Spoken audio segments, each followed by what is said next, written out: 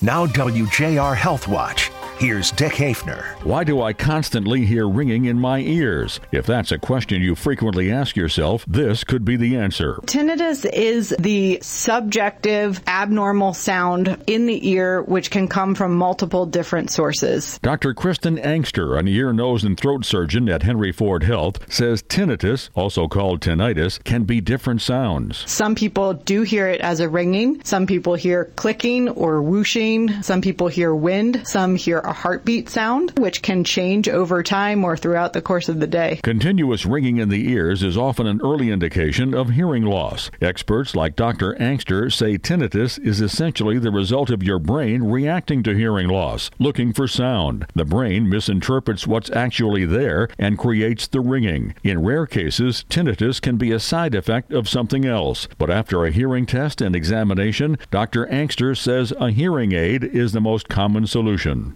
Oftentimes, if they have normal hearing or their hearing isn't bad enough for a hearing aid, then we start to talk about ways to kind of manage and deal with the fact that they're hearing this ringing and try to find solutions to help it not intrude on their life. I'm Dick Hafner for WJR Health Watch.